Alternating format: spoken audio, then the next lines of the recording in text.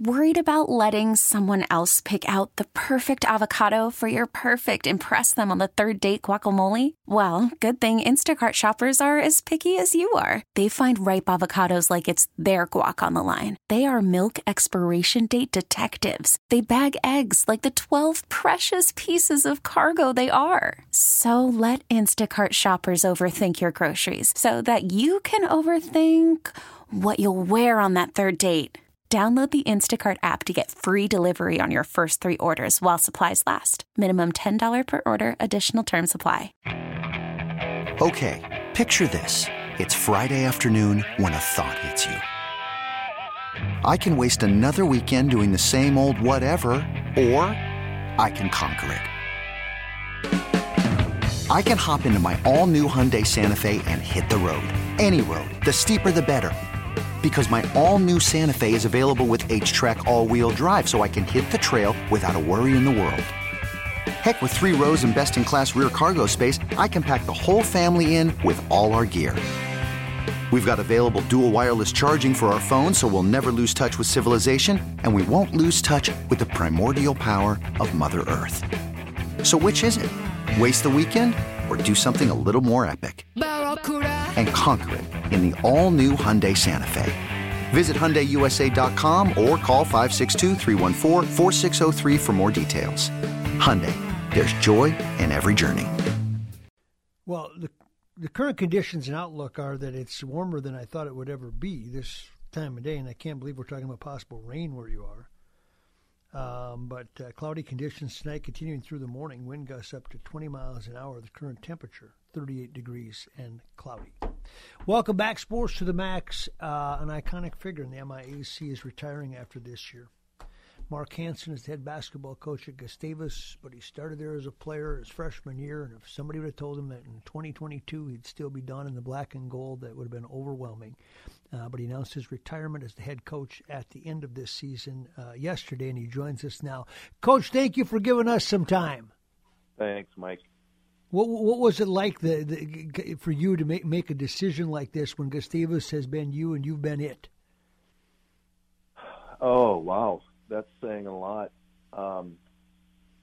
It was a long process, really, and COVID interrupted it in some ways.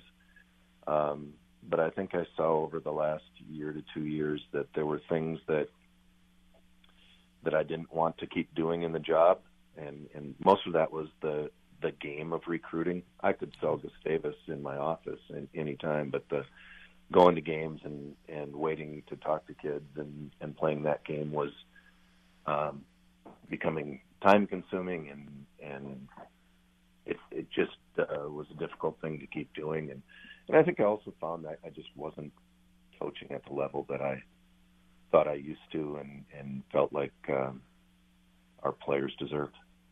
Well, who recruited you to Gustavus? How did you end up there?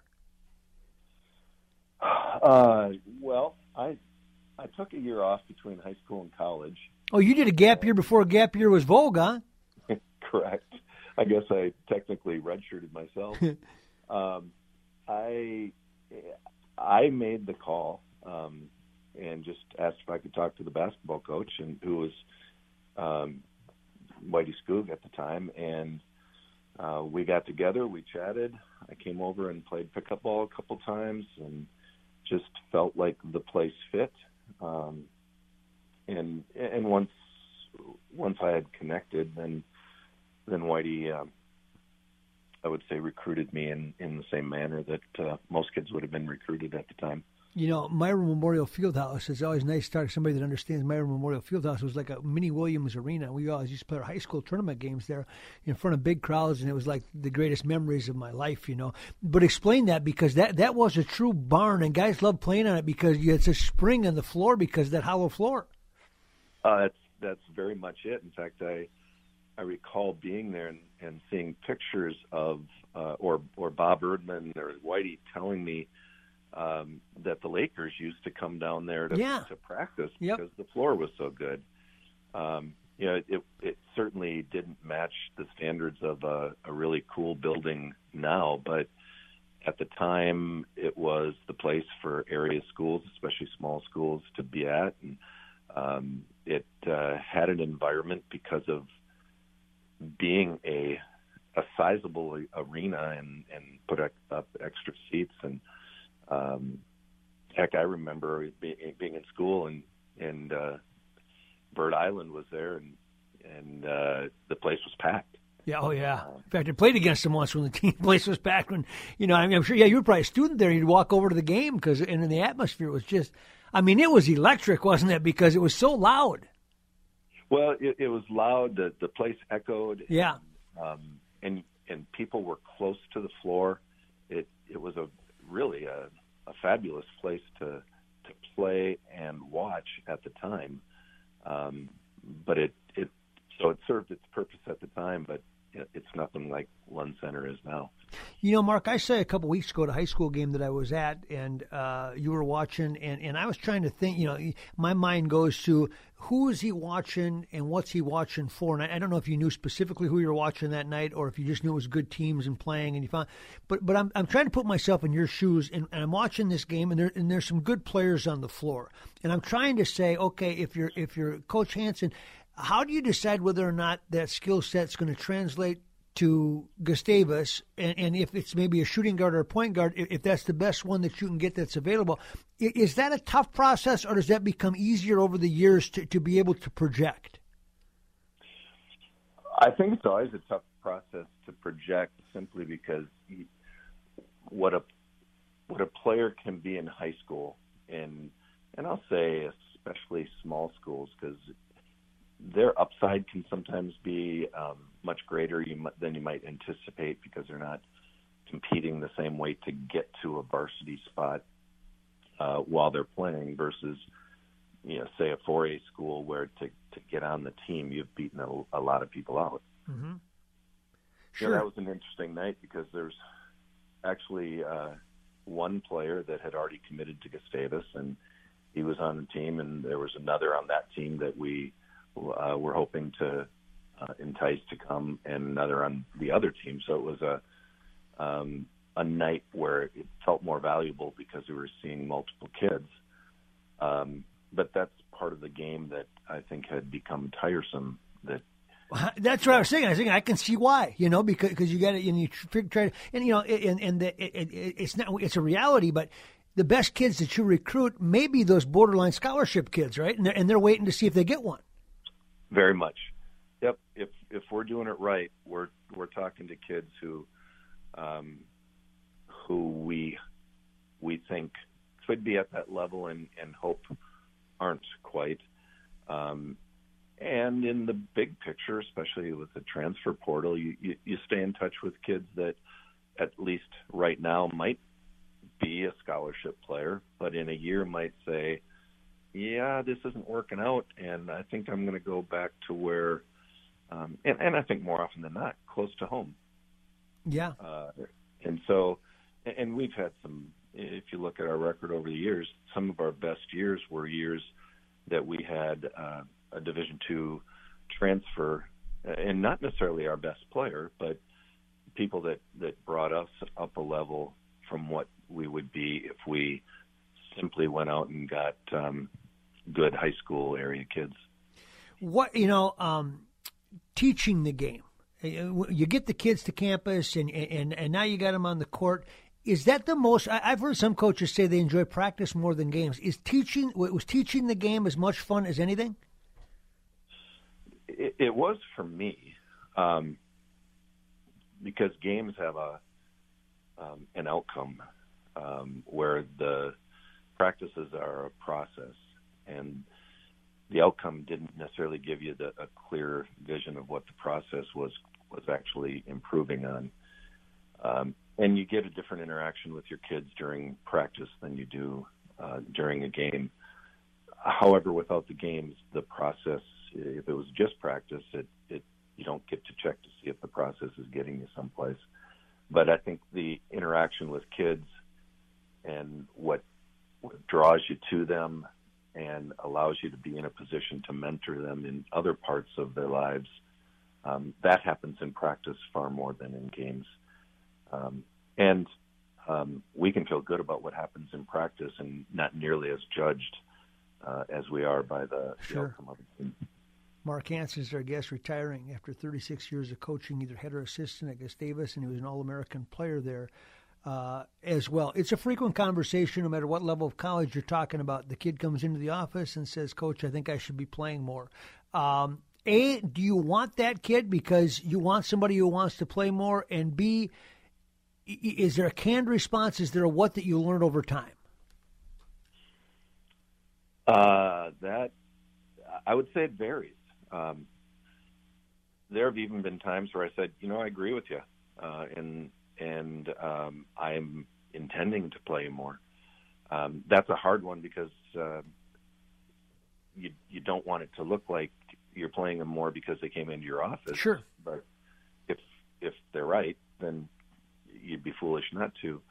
The reality, though, is if they're not playing, I might say, I think you could play, but who should you be playing in front of? Mm-hmm. And that's a harder question for them to answer because they're actually thinking I'm good enough, where I'm thinking, yeah, you might be good enough, but you're not better than who I'm playing. Yeah, so for example, if that guy in front of them got hurt, you have all the confidence in the world that you could put them in and they could play, yep. But there's still no reason to put you in until, if he's available. Correct. And you'd love to play everybody, but if you play everybody, then nobody's happy. And you probably don't win very much, because I think it's unless your squad is so level, the more people you play, the less you play your best players. Mark Hansen, our guest. Mark, I gotta say, I don't know what it is about Gustavus. I had a brother that went there, and I grew up near there, so I know a lot. But what is it about the coaches at Gustavus that, if you study the history of that school, stay there for such long times? Yourself, Denny Herrera, but Brad Baker comes back home to coach baseball there. Peter Haugen's been there now for quite some time. Obviously, if you look at the tennis programs, off the charts. And the same with Moose Malmquist. Coach Carroll's been there for a long time now. What is it about Gustavus that grabs you coaches that you stay there for such long periods of time? Well, I can't speak for all the others, but I suspect it's an overarching feeling of it being a home, of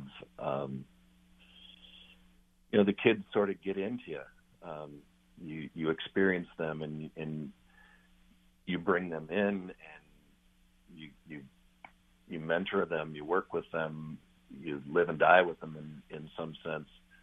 And for me, I remember looking around saying, where else would I want to be? I was a small town kid. It was a place where I could get a fabulous education, and also play at what I thought was a high level, not even understanding that I was going to go play for a legend in Whitey Skoog, and 2 years later play for another legend in Bob Erdman. Yeah. And I think I probably learned from them. And you brought up Moose Malmquist, that what you surround yourself with and how you feel about yourself with them. I've quite honestly, I've gotten into the car and not been excited about going recruiting, but I've never gotten up in the morning and been disappointed that I was going up to work. Yeah, that's pretty cool. Bob recruited me when I was in high school, and I remember meeting him, and he had that kind of that almost a Lute Olson look and presence to him, where you felt like he was in control.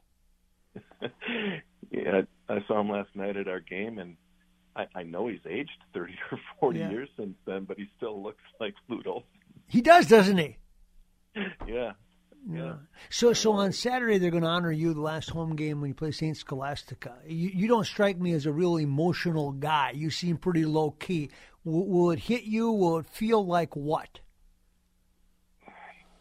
Mike, I've cried so much in the last 2 months. Really?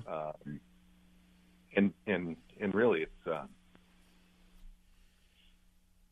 I don't have any question I've done the right thing. I needed to do it. It was time to have somebody else guide this program.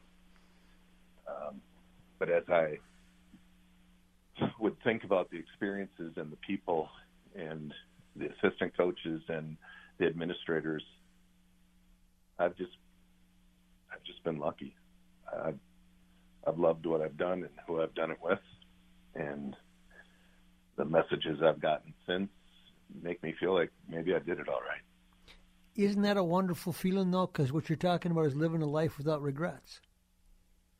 Very much. Yeah, I mean, isn't that what we all want when we get to the end of, to leave on our own terms and say, if I had to do it over again, I'd do the same thing? I would, but I had no idea what I was getting into. That's luckily, right, in some respects, right? It's just 1 year at a time, and before you know it. Yeah, being naive is a blessing, I guess. Yeah, my mom told me that often about me. Mark, thank you so much.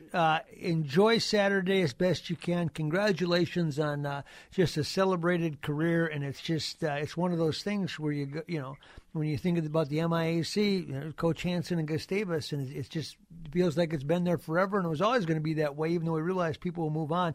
But congratulations for all that you did accomplish, and I think probably most importantly to you, the relationships that you formed along the way. Thank you, Mike, and I appreciate you letting me on. You bet. Mark Hansen, head coach, Gustavus. You hear it in his voice, couldn't you? Isn't that what we all want, man? Get to the end of this thing and the end of a job or whatever it is and say, I'm glad that's what I did with my life. That's it. I don't know what's next, but I'm glad I did that for whatever period of time with my life. And that's one of the greatest wishes or gifts that anybody can have. We'll set the stage for the Timberwolves in Sacramento when we come back. Ladies and gentlemen, Craig Schreffner. Welcome back. Sports to the Max. Timberwolves playing Sacramento shortly. Trade deadline coming up. Sacramento moved one of their good players today. C.J. McCollum also moved from Portland. Great player. Hammer, as I ascertain this and I look at the Timberwolves roster, I don't want to see them trade Beverly because I think he's too critical, because I assume Russell's going to miss a lot of games and you need somebody like him. His name gets mentioned some. Who would you see on the rosters being vulnerable to a trade, the Timberwolves, and who would you like to get? I've been looking at the roster the last couple of days trying to figure this out. I don't think I'd make any trades right now. Yeah, I'm with you right now, and unless somebody comes with some idea that we haven't thought of, right? I mean, the reality is we're probably not going to win the title this year, correct? Correct. And there's no player we can acquire that'll help us win the title this year. Correct. You're not close enough, but no. You can have a good run. But we're in the number 7 spot right now, which means we're a playoff team. Yeah, and that'll put you against the number 2 spot, which would be a tough first-round match. Well, given they have the play-in tournament too, so even if you lose that first game, you still have a way to get back in as well. Yep. So I like the spot the Wolves are in right now. I wouldn't break up this roster. I'd rather just keep the draft pick and just draft somebody next year to build the roster up and just go with what we have. Yeah, I'm with you. I don't see it. I don't see a big upside to it unless somebody says, look, this is a guy that's on he's a great player and he's got 3 years left on his contract. I don't know who that would be. But some of the needs that they had got filled when some of these young players played, when the other players had COVID and injuries. I mean, if we had to fill a need, I'd like to see another body in the front court at the center position just to give Towns some rest.